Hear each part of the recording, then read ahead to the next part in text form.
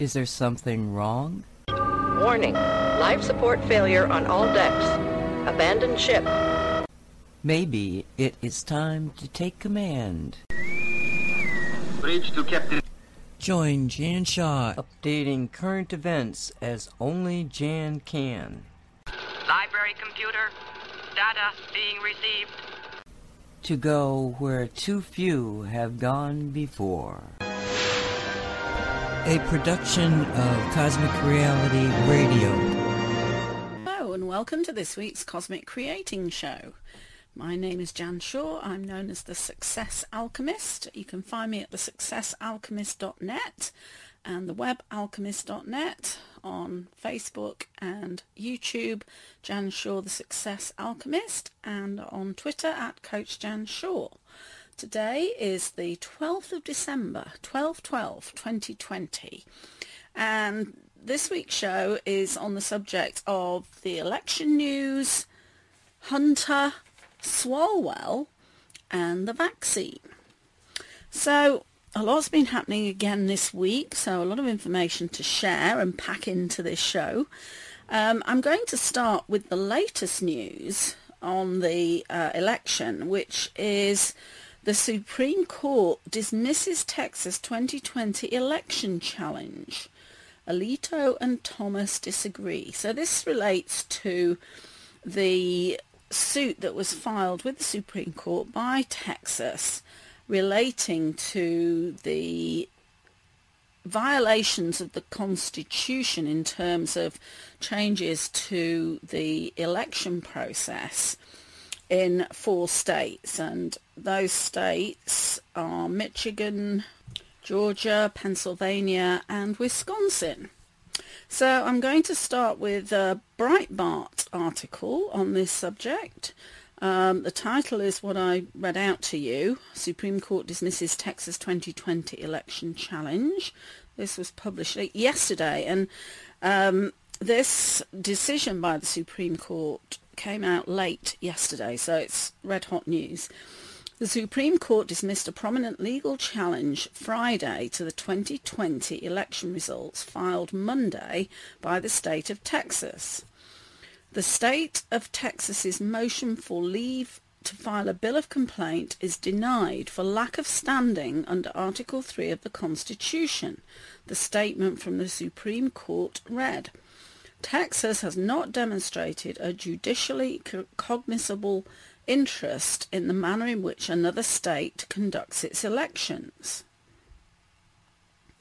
And it's got a screenshot of the actual decision from the Supreme Court. As I said, that was issued last night. And there's also a statement by Justice Alito and joined by Justice Thomas at the bottom of the judgment. And it says, statement of Justice Alito, with whom Justice Thomas joins. In my view, we do not have discretion to deny the filing of a bill of complaint in a case that falls within our original jurisdiction. See Arizona versus California. I would therefore grant the motion to file the bill of complaint, but would not grant other relief, and I express no view on any other issue. Texas Attorney General Ken Paxton filed a case directly to the Supreme Court, challenging the election results from Pennsylvania, Georgia, Michigan, and Wisconsin. The suit argued that the 4 states illegally made changes to the voting rules through the courts instead of through state legislatures, violating the Electors Clause. It also argues the differences in voting rules in different counties violated the Constitution's Equal Protection Clause and cites claims of voting irregularities in the states. 17 states joined the lawsuit, as well as over 120 House Republicans. On Wednesday, and there's an update on this, I think it was actually 18 or 19 states that joined the lawsuit, not 17. It was originally 17, but others joined in as well.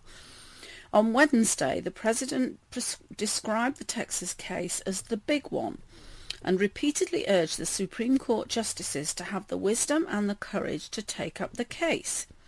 Justice Samuel Alito issued a statement with the dismissal that was joined by Justice Clarence Thomas, arguing that the Supreme Court should take up the case. And it repeats what I read from the actual screenshot of the decision. But Alito signalled he would not have granted the state of Texas the ability to halt the election certification as the challenge requested. I would therefore grant the motion to file the bill of complaint but would not grant other relief, and I express no view on any other issue, he concluded. The three justices appointed by Trump, Amy Coney Barrett, Brett Kavanaugh and Neil Gorsuch, did not voice an opinion on the case. But of course they voted with the Democrat judges to dismiss the case. Now, as you can imagine, Trump was not impressed. He was not happy at all. This is an article from the Epoch Times. Trump, Supreme Court really let us down. President Donald Trump late Friday responded to the Supreme Court order rejecting Texas's bid to challenge the 2020 election results in 4 battleground states. The Supreme Court really let us down. No wisdom, no courage, Trump wrote in a statement on Twitter following the top court's ruling. Incidentally, Twitter was censoring Trump's tweets this morning. I do have an article on that subject. If I've got time, I'll share it with you. So, you're the President of the United States and you just went through an election where you got more votes than any sitting president in history by far, and purportedly lost, he continued. You can't get standing before the Supreme Court, so you intervene with wonderful states that, after careful study and consideration, think you got screwed, something which will hurt them also. Many others likewise join the suit, but within a flash it's thrown out and gone, without even looking at the many reasons it was brought. A rigged election. Fight on.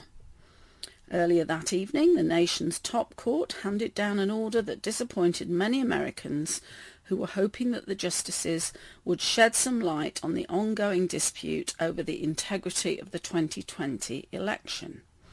The court opined that Texas did not have the legal standing or right to sue under the Constitution because it has not shown a valid interest to intervene in how other states handle their elections.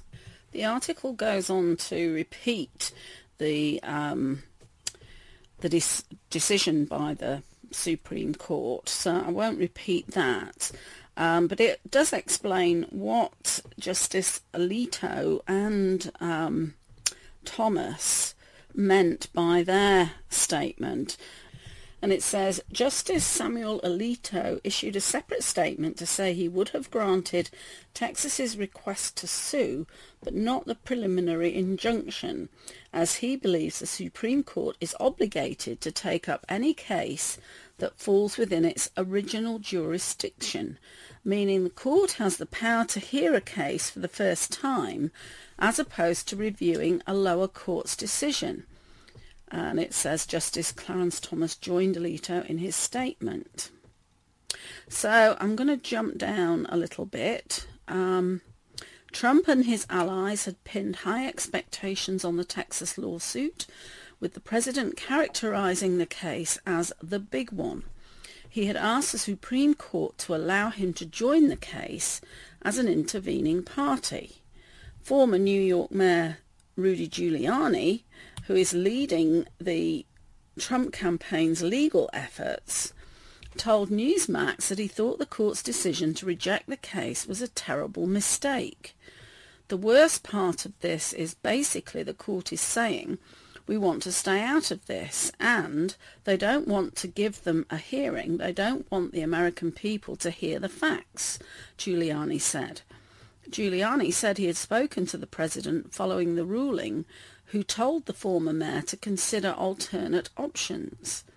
Giuliani added that since the court rejected the case based on legal standing, the president and some of the electors could bring other cases in the district courts, alleging the same facts.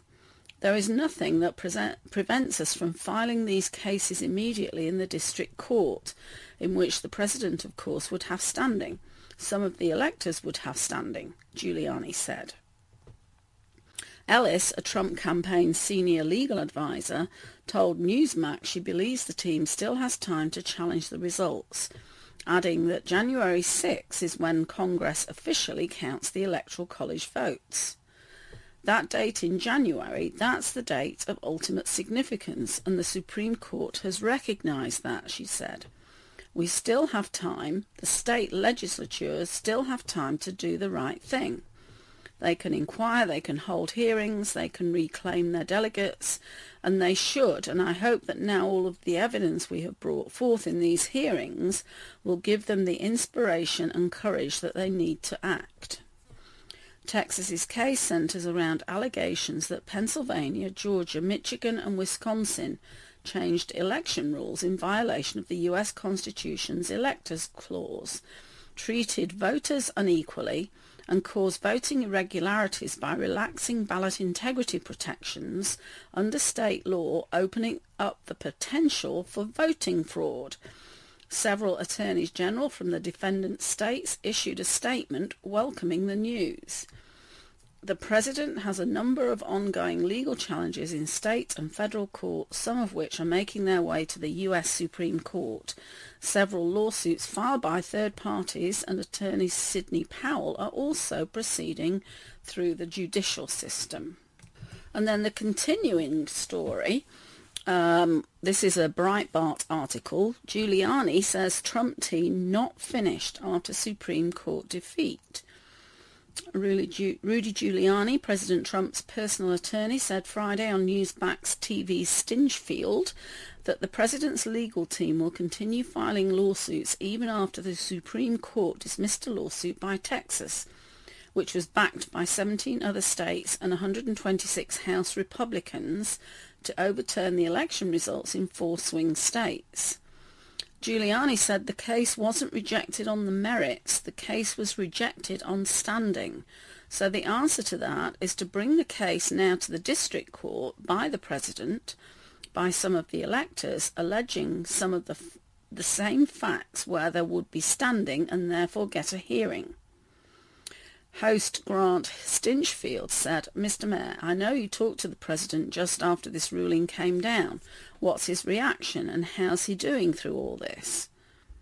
Giuliani said the president's reaction is to look at other options. I mean, we always knew that this was an option that we would have to convert this into. In fact, originally, we thought about this as possibly 4 or 5 separate cases.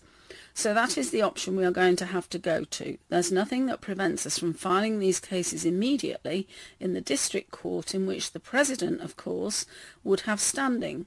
Some of the electors would have standing in that their constitutional rights have been violated. He added, we're not finished, believe me. And then there's an Epoch Times article. Trump approves filing retooled Texas-style election challenges. And this was actually published this morning, the 12th. President Donald Trump's legal team is planning on filing retooled lawsuits, his lawyer said Saturday. We move immediately, seamlessly to Plan B, which is to bring lawsuits now in each one of the states. We had them ready. They're just a version of the one that was brought in the Supreme Court. So last night the president made the decision, Rudy Giuliani said during an appearance on War Room Pandemic. Trump's team is going to file suits or has already filed in the 4 states as well as Arizona and Nevada. The suits will incorporate allegations in the complaint filed by Texas. If the state doesn't have standing, surely the President of the United States has standing, and certainly the electors in the states have standing. So they will be bringing those very cases right in those courts starting today, Giuliani said. And let's see what excuse they can try to use to avoid having a hearing on that.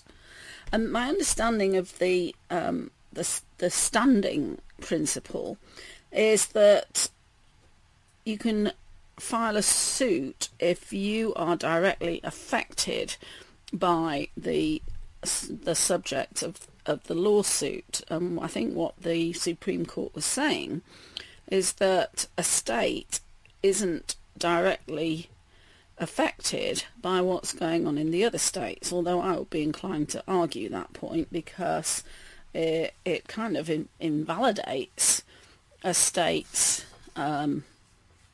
electoral college votes because of these other states having violated the election rules and being swing states. Their electoral college votes just, change the whole outcome of the election. So that's my understanding of the term standing. The article goes on, courts have been using the matter of standing to dodge facing the facts, he alleged, adding, nobody wants to face the reality that this election was stolen. This is outrageous what they're doing. The American people should have the benefit of hearing those facts. The facts have been kept from them, he continued. Not a single court decision has had a hearing yet. They haven't heard from a single witness. They haven't looked at a single tape. They haven't listened to a single recording. There are thousands of them. They haven't even bothered to look at the tape in Atlanta, Georgia, which is dispositive. It shows an ongoing voter theft of 30,000 votes, enough to change the election. Dozens of election-related lawsuits filed by Trump and others have been rejected in courts. Some were appealed. Other suits are still being decided. Surveillance footage from State Farm Arena showed poll observers being led to believe that ballot counting was ending around 10:30 p.m. on election night. Once observers and media left, a handful of workers resumed counting, the footage showed. And I covered this in last week's show, so I won't repeat all that. According to certified counts in Georgia and the other 5 battleground states where election results are contested, Democratic presidential nominee Joe Biden beat Trump. Trump won all but Nevada in 2016. Biden's team didn't respond to a request for comment. So that's the response of the Trump team. There's an article by the Gateway Pundit focused on Texas's, the state of Texas response. Texas GOP Chairman Alan West suggests secession after SCOTUS allows complete lawlessness with 2020 elections. This was published this morning as well. Texas GOP Chairman Alan West released a statement on Friday night after the Supreme Court failed to take on the Texas case. In his statement, West suggests that law-abiding states may join together and form a union of states that abides by the U.S. Constitution. It is clear that Democrats no longer respect or believe in this country's founding documents. And it's got a screenshot of the Chairman West's response to the SCOTUS decision. The Supreme Court, in tossing the Texas lawsuit that was joined by 17 states and 106 U.S. congressmen, have decreed that a state can take unconstitutional actions and violate its own election law, resulting in damaging effects on other states that abide by the law, while the guilty state suffers no consequences. This decision establishes a precedent that says states can violate the U.S. Constitution and not be held accountable. This decision will have far-reaching ramifications for the future of our constitutional republic. And then it's highlighted, perhaps law-abiding states should bond together and form a union of states that will abide by the Constitution. The Texas GOP will always stand for the Constitution and for the rule of law, even while others don't. Alan West then went on to say what millions of Americans are thinking today. And this then shows a tweet by Adam Kelsey. The Texas GOP is out with a statement in the wake of the Supreme Court decision, all but calling for secession. And it repeats a screenshot of the chairman's statement. And then this second tweet from Adam Kelsey. More from at Alan West tonight. This time less we're out of here and more actually they're the ones who should succeed. Let these other states go out their own separate way and let them not be supported by these other states such as ourselves. Now, in terms of the censorship, YouTube put out a statement earlier this week saying that because the 8th of December was the safe harbour date for election certifications, that they would basically ban any videos from the 9th onwards that claimed election fraud or calling into question the outcome of the election, and not only take down videos but the whole channel. So major censorship from YouTube, but then I don't think any of us are surprised about that. It's just more of the same. And then this morning when Trump was tweeting about this Supreme Court decision, Twitter, and this is an Epoch Times article again, Twitter restricts user interactions with Trump's posts of election disputes. Twitter on Saturday, that's today, briefly restricted comments, likes and forwarding options on a series of posts from President Donald Trump in which he claims that he had won the legal vote and the election was stolen from him through widespread fraud. In one of the 3 posts on Saturday morning, Trump responded to the Supreme Court's decision to dismiss a Texas lawsuit challenging election results in Georgia, Pennsylvania, Michigan and Wisconsin. Texas claimed that the pandemic-related changes the 4 battleground states implemented to their election procedures were illegal and asked the Supreme Court to block them from casting unlawful and constitutionally tainted votes in the Electoral College. This is a great and disgraceful miscarriage of justice, Trump wrote. The people of the United States were cheated and our country disgraced, never even given our day in court. In another post, Trump said he had won the election in a landslide if only legal votes were counted. He then wrote in a separate post that 2 Republican governors, Brian Kemp of Georgia and Doug Ducey of Arizona, fought alongside his Democratic opponents to allow votes to be stolen from him. Who is a worse governor, at Brian Kemp GA of Georgia or at Doug Ducey of Arizona, Trump wrote. These are 2 rhino Republicans who fought against me and the Republican Party harder than any Democrat. They allowed states that I won easily to be stolen. Never forget, vote them out of office. All 3 posts were affixed a warning label reading, "This claim about election fraud is disputed." The like and forwarding functions were also disabled on those posts. When users attempt to forward or like the posts, a message would pop up reading, "We try to prevent a tweet like this that otherwise breaks the Twitter rules from reaching more people, so we have disabled most of the ways to engage with it." Twitter later backed down to restore the like function on the president's posts, with users only able to quote tweet them alongside their own comments. The latest move to restrict the spread of Trump's speech on Twitter comes after the president and allies vowed to dismantle Section 230 of the 1996 Communications Decency Act, which guarantees that social media companies such as Facebook, Twitter and YouTube can't be sued in American courts because of the user-generated content, so long as they're not considered publishers. Critics of the social media giants say that they do act as publishers when they censor certain users or topics and use fact-checking power to label content they don't like as misinformation. It's essentially a shield that is given to social media networks because they claim to be the public square, White House Press Secretary Kayleigh McEnany said at a press briefing. And when you're a publisher, there are certain responsibilities with that. You should not be immune from liability. Okay, so that's the article about the censorship. I haven't seen anything on Facebook yet to suggest that they'll be following suit, but then I haven't been on Facebook very much this week, so maybe they are. I don't know. So let's look at some of the other things that are going on. An article from the Gateway Pundit. This was published yesterday.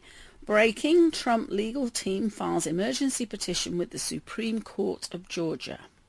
President Donald Trump's legal team has filed an emergency petition in the Supreme Court of Georgia. The petition comes just hours after the Supreme Court denied Texas's bid to challenge voting procedures in 4 states and investigate voter fraud. The petition seeks a writ of certiorari to review the court order of Justice Constance C. Russell earlier this month, who the Trump campaign contends was not qualified to preside over the election contest or enter orders in the case. The campaign is seeking to decertify the results of the election in Georgia, which has been the subject of extreme controversy due to the extreme irregularities with the votes. The 248-page petition can be read in full here. President Trump has filed a massive lawsuit in Fulton County. Some of the highlights include 2,560 felons who voted, 66,247 underage voters, and 2,423 votes from people who were not registered. The lawsuit additionally lists 1,043 individuals registered at P.O. boxes, 4,926 individuals who voted in Georgia after registering in another state, 395 individuals who voted in 2 states, 15,700 votes from people who moved out of state before the election, 40,279 votes of people who moved without re-registering in their new county, and 30 to 40,000 absentee ballots lacking proper signature matching and verification. The legal team included numerous affidavits and outlined over 30 violations of Georgia laws and codes. Currently, Biden leads the state with 2,473,633 votes to Trump's 2,461,854. The lawsuit has highlighted nearly 200,000 illegal votes, more than enough to change the results. Georgia officials who have fecklessly asserted that the general election was an amazing success with no credible evidence of irregularity are undermining public confidence in the integrity of our elections, State Republican Chairman David Schaffer said when announcing the lawsuit. So let's take a look at some of the latest news about what went on in Georgia in terms of the voter and election fraud.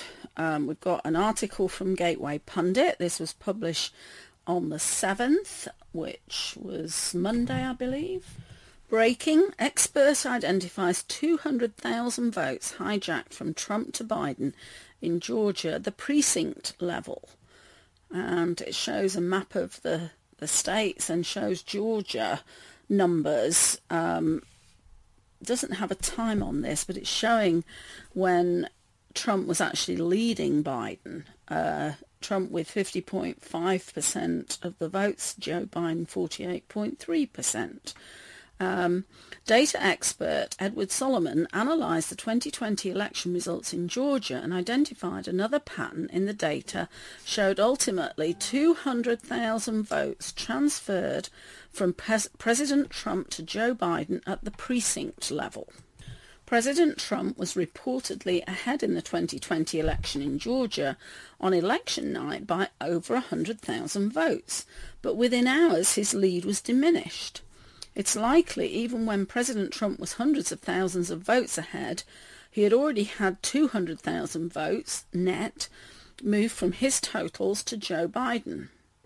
Then, when this was not enough to steal the election for Biden, the Democrats implemented emergency measures in Atlanta, making up a water main break story in an effort to vacate the State Farm Center, where absentee ballots were being counted. Once alone, a few individuals stuck around and pulled suitcases full of ballots out from under a table and added thousands of ballots for Joe Biden to the system. Eventually, the election was stolen for Biden in Georgia by 10,000 votes. And there's a link to another article by Gateway Pundit, and this relates to one of the people who was actually at the State Farm Centre involved with running these ballots through the system. And the title of that article is Exclusive. More on suspect Ralph Jones Sr. was outed by loudmouth Gabriel Sterling. Son Ralph Jones Jr. is the official spokesman for Democrat U.S. Senate candidate Warnock, linked to Stacey Abrams. The pieces are falling together. We've identified Ralph Jones Sr. as the supervisor running the late-night ballot counts in Atlanta in secret after sending all Republicans home from the arena. And I won't read the rest of the article. If you take a look at this one, you'll get the link in the comments or the description of the recording. You can link through to that particular article. Previous work. For weeks we knew that votes were moved from President Trump to Joe Biden through the voting applications used in the election. We saw this and reported this at a high level after reporting on numerous glitches and then discovering some work at the Donald website where a group of individuals uncovered millions of votes transferred at the state level. And again, there's a link to another Gateway Pundit article. Breaking exclusive analysis of election night data from all states shows millions of votes either switched from President Trump to Biden or were lost using Dominion and other systems. And I've covered this in a previous show. Then we were introduced to another internet genius who took a look at the data reported from election night and using a script he developed identified hundreds of thousands of votes moving from President Trump to Joe Biden, oftentimes through third-party candidates. These transfers occurred in every state. And the link to that article, Breaking Exclusive, the steal was massive. Expert reveals how hundreds of thousands of Trump votes were shifted to Biden on election night. The next day we were introduced to Edward Solomon's work in Pennsylvania, where he shows how votes are systematically transferred at the precinct level from President Trump to Joe Biden. Once a precinct would reach a level where the percent of voters voting in a precinct reached near 100%, the shift would move to other precincts. Solomon's initial work was in Pennsylvania. Exclusive, brilliant. America's online Minutemen and women just uncovered the Dominion plot transferring vote ratios between Pennsylvania precincts. Expert Solomon again has located votes that were switched from President Trump to Joe Biden, this time in Georgia. Using the same approach, the same pattern is identified, and ultimately 200,000 votes net were moved from President Trump to Joe Biden. Biden is only ahead in Georgia by 10,000 votes. There is so much fraud in Georgia that it was criminal for the Republican state leaders to sanction the 2020 election and claim Joe Biden won the state. This is absolutely not true. And then we have another Epoch Times article. This was December 10th, so Thursday. Over 21,000 Georgia election anomalies sent to state officials, data analyst says. Matt Brainard, the head of the Voter Integrity Project, said on December 10th that he's delivered evidence of more than 21,000 election anomalies and irregularities to 3 top Georgia officials. In a letter to Governor Brian Kemp, Secretary of State Brad Raffensperger, and Attorney General Chris Carr, Brainard said he sent via FedEx an envelope with a USB drive containing evidence of illegal ballots that were cast in Georgia in the November 3rd election. Brainard said he obtained the evidence via the Voter Integrity Project, which, in turn, was paid for with crowd-funded contributions from many of your residents. Brainard said his team reached out to voters who Georgia marked as having requested an absentee ballot but not returning it. And there's a tweet from Matt Brainard, update, per FedEx, the complete dataset VIP findings have been delivered to the Georgia Governor, Attorney General and Secretary of State in a digital format on a USB drive with the accompanying letter identifying over 21,000 anomalies. And that has a screenshot of the letter that was sent, and it lists out the different categories of irregularities that are included on USB drive, which is actually an Excel workbook, and it lists out the different sheets with the statistics on there. Brainard also made note of voters who told the call centre that they didn't request the ballot, despite the state marking them as having requested an absentee ballot, as well as voters who told the Voter Integrity Project they did request a ballot and mailed it back, although Georgia didn't record that it was received. Other tables include evidence of voters who voted in 2 different states, including Georgia, voters who were registered to vote with an address listed at a U.S. Postal Service facility and disguised that address as an apartment or P.O. box, the letter said. Brainard also highlighted other alleged irregularities that occurred during the election in Georgia. I'm well aware that examining this evidence may be a time-consuming and complicated ordeal, Brainard wrote. To aid you in this endeavour, I am happy to make myself available to assist your staff in validating it. Officials at the Georgia Attorney General's office and the Secretary of State's office didn't immediately respond to requests by the Epoch Times for comment about Brainard's letter. Secretary of State Brad Raffensperger has said there's been no evidence of irregularities that would overturn the election results and has pushed for certification. On December 7th, he announced that Georgia recertified its election results following a recount, although Coffee County said it wasn't able to duplicate the results on voter machines. I can give you the list of the people who voted in this election who filed national change of address cards in Georgia, moving themselves to another state, Brainard wrote last month about Georgia's election. And I can also show you the subsequent state voter registrations of these individuals in other states, who then cast early or absentee ballots back in Georgia, he added. I can show you the names of the people and the records of them having voted in multiple states and the raw data that the states make available. The FBI reached out to him about his group's findings that indicates illegal ballots, adding that he delivered to the agency all of our data, including names, addresses, phone numbers, etc., he said in a Twitter post around the same time.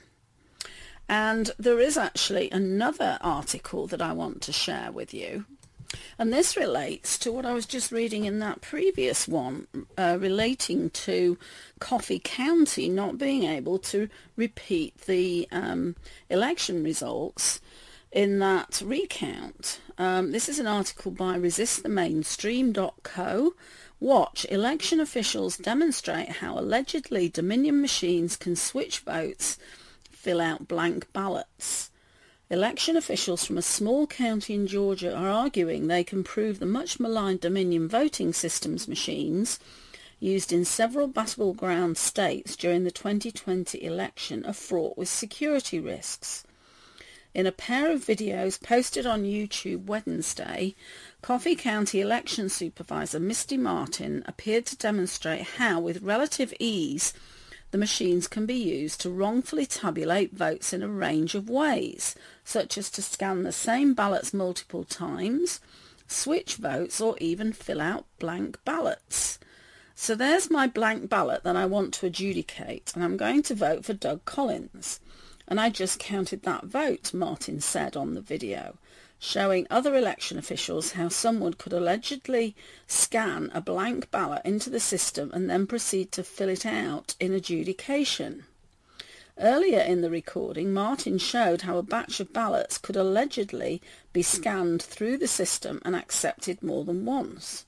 She also demonstrated how an election worker could view a filled-out ballot in adjudication and from there switch votes from one candidate to another. At one point, the camera was taken outside of Martin's office in order to demonstrate the perspective of a poll observer watching the process. The officials conclude that someone watching from that distance would not be able to adequately assess what was happening. As the second video concludes, you can hear someone say, "It works fine for honest people. Those who intend to do wrong, though, certainly can."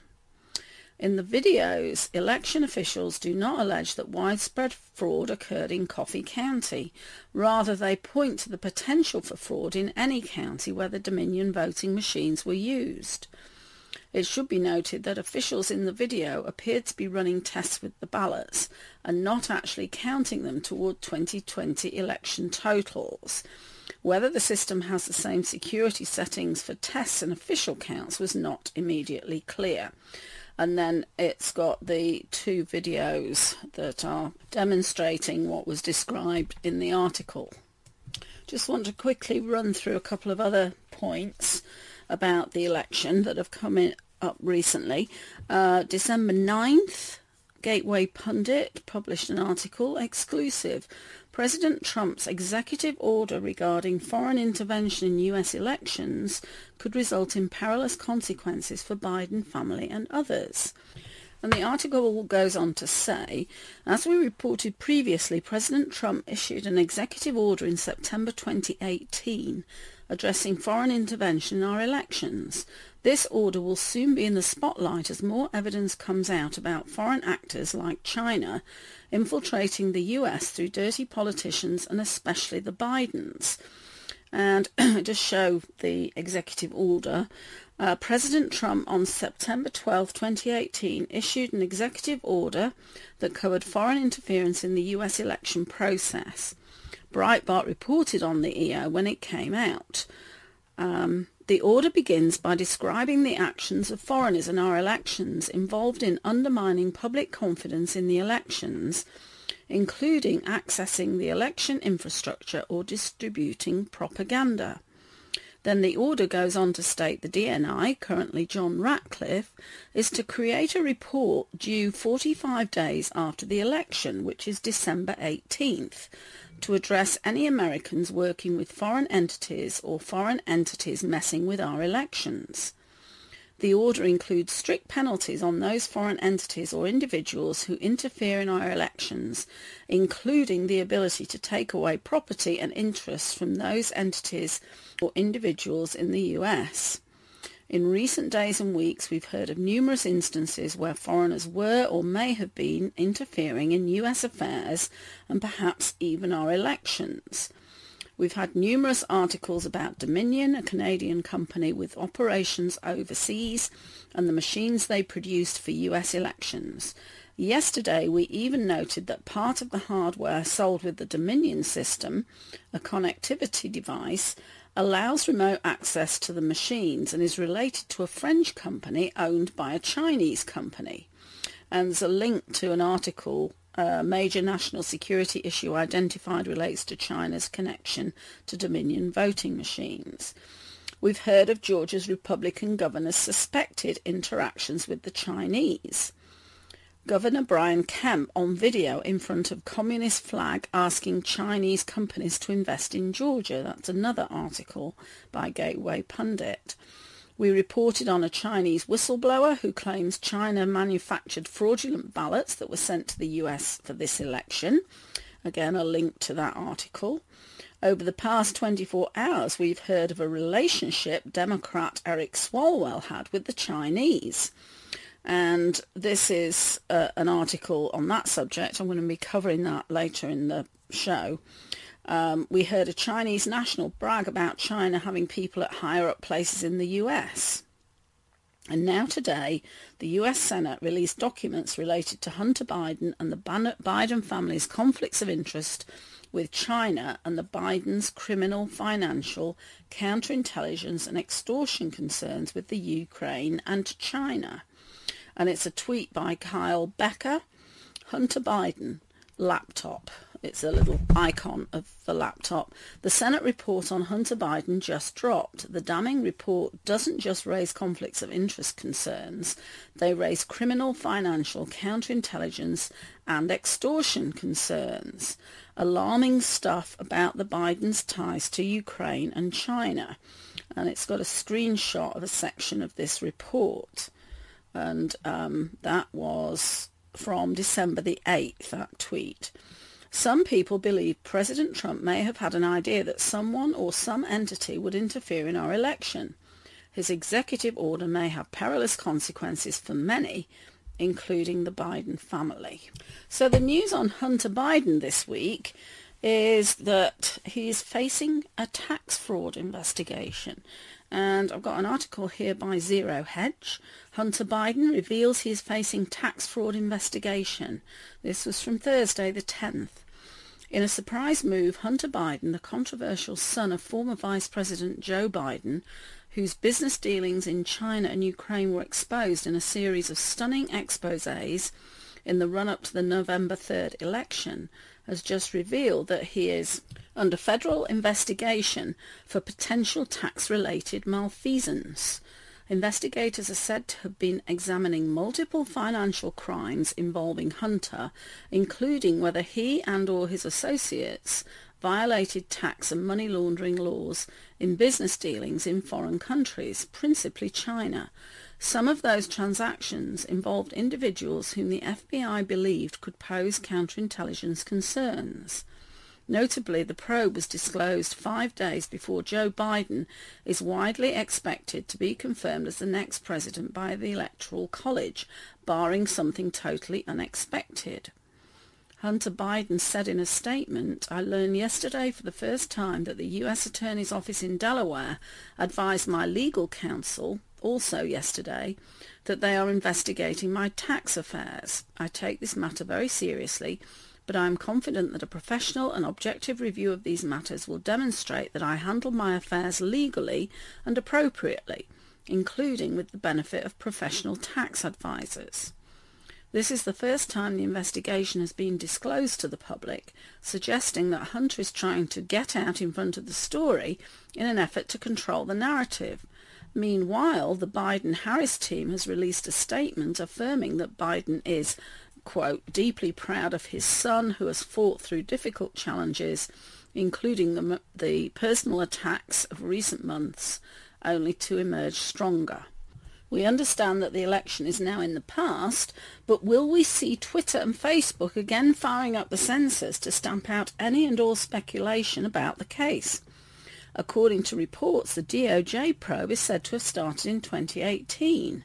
CNN added that the investigation by federal authorities is focusing on Hunter's business dealings in China, which, remember, the mainstream media tried its hardest to cover up in cooperation with social media. Active work on the Hunter Biden investigation has been largely dormant in recent months due to DOJ guidelines mandating investigators exercise caution on politically sensitive issues. Now that the election is over, investigators can ramp up their investigation, taking things to a new phase. Federal prosecutors in Delaware are cooperating with the IRS Criminal Investigation Agency as well as the FBI. They are taking overt steps such as issuing subpoenas and seeking interviews, the person with knowledge said.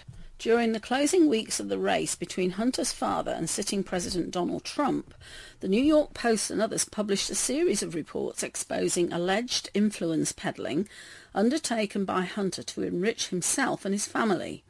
We learned back then that the FBI seized the laptop in October 2019. Law enforcement officials grumbled to reporters that Hunter's laptop, which was abandoned at a repair shop near his home in Wilmington, was the laptop from hell and contained a treasure trove of top-secret material. And that seems to be a link to another article. As we wait to learn more, the outrage mob is already forming as their shrieks about how Trump's taxes are the real story echo across the internet, even as the most salacious rumours and conspiracy theories about Trump and his alleged relationship with Russia have long since been shown to be false. To be sure, while Biden and his team weigh their options for who will serve as AG during Biden's single term in office, he has already pledged not to run again, this investigation could create some thorny complications and opportunities for conflicts of interest. And it appears it's not just Hunter that's under investigation. Gateway Pundit has an article, Joe Biden's brother James Biden also under federal investigation. And this was on December the 9th. It was published. James Biden, brother and alleged business partner of Democrat presidential nominee, former Vice President Joe Biden, is under federal investigation, according to a report by Politico published late Wednesday night. The investigation into Joe Biden's brother was included in an article about the extent of the federal investigation into Joe Biden's son, Hunter Biden. The Politico report claims Joe Biden does not appear to be under investigation. There's an excerpt here. The federal investigation into President-elect Joe Biden's son Hunter has been more extensive than a statement from Hunter Biden indicates, according to a person with first-hand knowledge of the investigation. On Wednesday, Hunter Biden said he had been contacted about a tax investigation out of the U.S. Attorney's Office in Delaware. In addition to Delaware, the Securities Fraud Unit in the Southern District of New York also scrutinized Hunter Biden's finances, according to the person with direct knowledge of the investigation. The person said that, as of early last year, investigators in Delaware and Washington were also probing potential money laundering and Hunter Biden's foreign ties. The person spoke on the condition of anonymity because they are not authorized to discuss the matter publicly. In addition to the probe into Hunter Biden, federal authorities in the Western District of Pennsylvania are conducting a criminal investigation of a hospital business in which Joe Biden's brother James was involved. Federal officials have asked questions about James Biden's role in the business, according to a second person with direct knowledge of that investigation, who said it remains ongoing. There is no indication that Joe Biden himself is under investigation, but if the cases remain open when Joe Biden takes office, they could complicate his presidency and shine an unflattering light on his relatives' dealings, which often seek to capitalize on the Biden family's political connections. FBI agents, meanwhile, have been asking about James Biden's dealings with the hospital company AmeriCorps Health, an operator of rural hospitals, as part of an investigation based out of the Western District of Pennsylvania, according to the person with direct knowledge of that investigation. In late January, FBI agents raided an AmeriCorps hospital in Elwood City, Pennsylvania, and carted off boxes. That's the end of the excerpt, and it gives a link to the full Politico article. James Biden was asked by Fox News last October about his alleged business dealings with Joe, Hunter, and Tony Bobulinski. James Biden refused to answer questions called out by a reporter across the street from his home on Maryland's Eastern Shore. Excerpt. Bobulinski said he raised concerns in 2017 to the former vice president's brother Jim Biden about Joe Biden's alleged ties to a possible joint venture with a Chinese energy firm. Bobulinski, a retired lieutenant in the U.S. Navy, was the former CEO of Sino-Hawk Holdings, which he said was the partnership between the CEFC chairman Yi Yanming and the two Biden family members. I remember saying, "How are you guys getting away with this? Aren't you concerned?" he told Carlson. He claims that Jim Biden chuckled, "Plausible deniability." He said it directly to me in a cabana at the Peninsula Hotel, Bobulinski said. Asked about the plausible deniability claim on Wednesday, Jim Biden did not answer and walked inside the home. And then it's got a video that's in a tweet by Kristen Taylor. Jim Biden dodges questions about Tony Bobulinski. If Joe Biden's son and brother are both under federal investigation, it strains credulity that Joe Biden himself is not on the radar screen of federal investigators. And of course we know that Bobulinski was saying that Joe Biden was involved, and I saw a report today, I don't have that one to share with you, but it was basically saying that one of the emails on the Hunter Biden laptop was referencing Joe Biden as being one of the officers of a company. I can't remember which company it was, but he was requesting keys to the office for Joe Biden and another person. I can't remember who that was, but that's very indicative that Joe Biden was involved in all these business deals. And it's interesting, isn't it, how these things are being revived, linked to this executive order about foreign interference. Now, we know the media and social media particularly, they censored any reports about the Hunter Biden laptop and blocked the New York Post Twitter account for what I believe was quite a substantial period, if I remember correctly. And they have done a report, actually, that was put out on the 10th, how the media covered up the Hunter Biden story until after the election. I don't have time to read that because I'm running out of time here. But it's interesting that this is now surfacing again. And the other interesting point about foreign interference that was mentioned in that earlier report I was reading relates to Eric Swalwell. And this is an Axios.com article. Exclusive: suspected Chinese spy targeted California politicians. And this was published December the 8th. And it says, a suspected Chinese intelligence operative developed extensive ties with local and national politicians, including a US congressman, in what US officials believe was a political intelligence operation run by China's main civilian spy agency between 2011 and 2015, Axios found in a year-long investigation. Why it matters. The alleged operation offers a rare window into how Beijing has tried to gain access to and influence US political circles. While this suspected operative's activities appear to have ended during the Obama administration, concerns about Beijing's influence operations have spanned President Trump's time in office and will continue to be a core focus for US counterintelligence during the Biden administration. And an aside is, I don't believe Biden's going to have an administration. And then it's got an image of this person, the woman at the center of the operation, a Chinese national named Fang Fang, or Christine Fang, targeted up-and-coming local politicians in the Bay Area and across the country who had the potential to make it big on the national stage. So she's shown with Eric Swalwell, with a number of other politicians as well.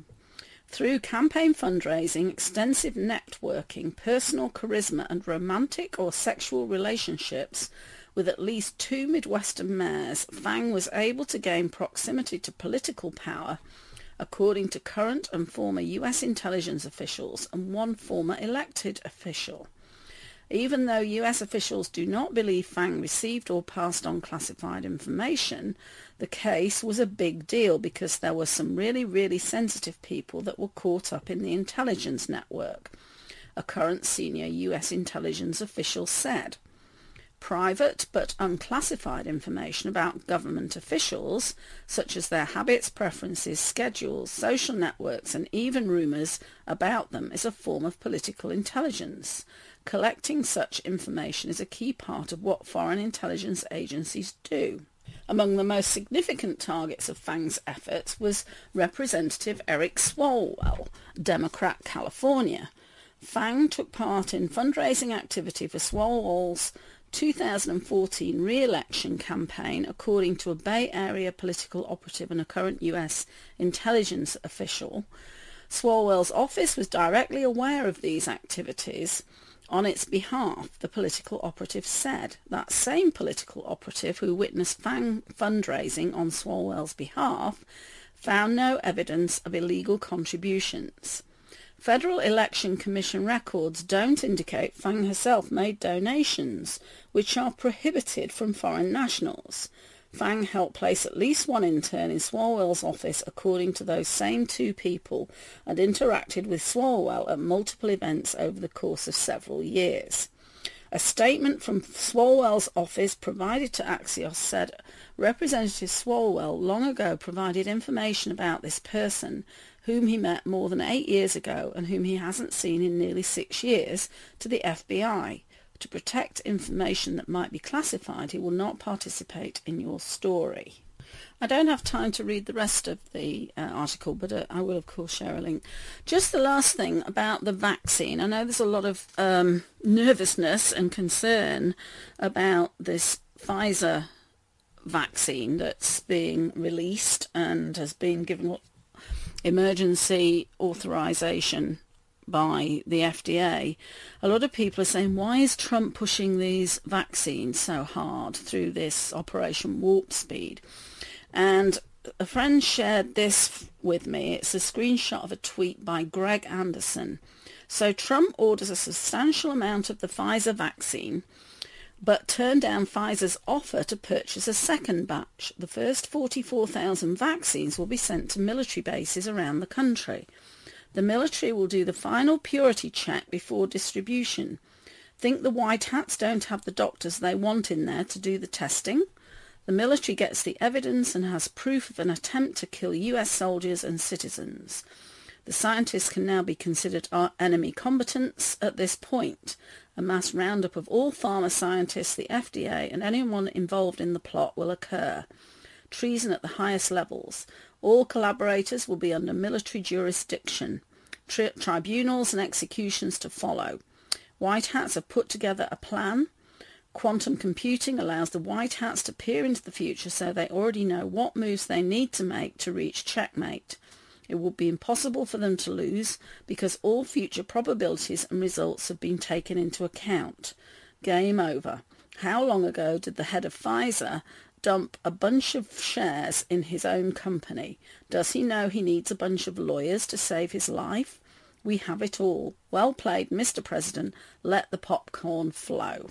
And of course, I don't know how true this is. It could be pure speculation, but there's always something behind the scenes going on with Trump and the White Hat. So I do hope this is true. We'll have to wait and see. I've actually run out of time completely. In fact, I've overrun slightly. So I'd like to thank you for listening. Hope you've enjoyed the show and you'll join me for another Cosmic Creating show next week. Just a reminder, you can find me at thesuccessalchemist.net and the webalchemist.net. And thank you to Nancy for producing. Bye. You have been listening to the Cosmic Creating Radio Show with Jan Shaw, a production of Cosmic Reality Radio. Live long and prosper.